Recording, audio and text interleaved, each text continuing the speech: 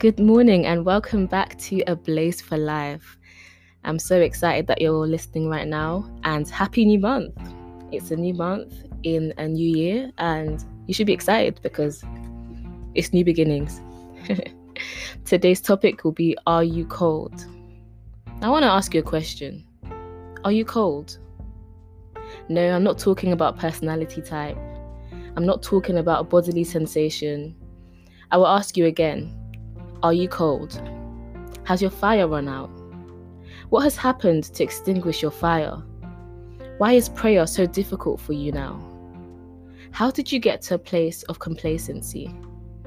Do you feel trapped in a vicious cycle of prayerlessness? This podcast is for those whose fire has run out and they're no longer hot but are instead lukewarm or even cold. Revelation chapter 3 verse 16 in the Message translation tells us that you're not cold, you're not hot. Better to be either cold or hot. You are still, you are stagnant. You make me want to vomit. Another version says that if you're lukewarm, he will spit you out of his mouth. Now, as you are listening to this, you may be thinking, wow, Princess, this is harsh.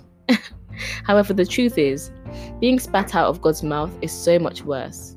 And the fact that God tells us what makes him do that shows that he wants as many people as possible to remain in the closeness of his warm embrace. Being lukewarm suggests that you were once hot. You once had heat applied to you. You used to enjoy God's presence, but now you don't. It suggests that you let your fire run out and your spiritual temperature change from one that was hot to one that is now lukewarm. In the natural, lukewarm temperatures breed bacteria, especially in food. How much more in the spiritual realm, where you would be in no man's land, sitting on the fence of apathy and complacency towards God? However, I would gladly like to inform you that you don't have to stay in that lukewarm state. You can get your fire back. You can.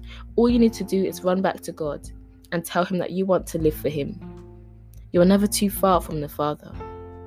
You may need to rededicate your life to Christ, but I can assure you that it will be the best decision you have ever made.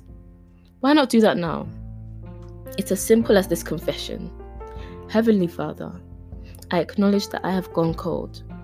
My fire is not burning as it should, and that is not okay.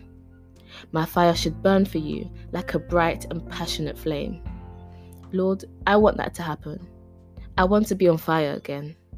I want to live for you, please you, and worship you all the days of my life. I trust you, I love you, and I rely on you. I rededicate my life to you, and I have decided that this will be a lifelong commitment. I choose now to live for you, and you alone. In Jesus' name I've prayed. Amen.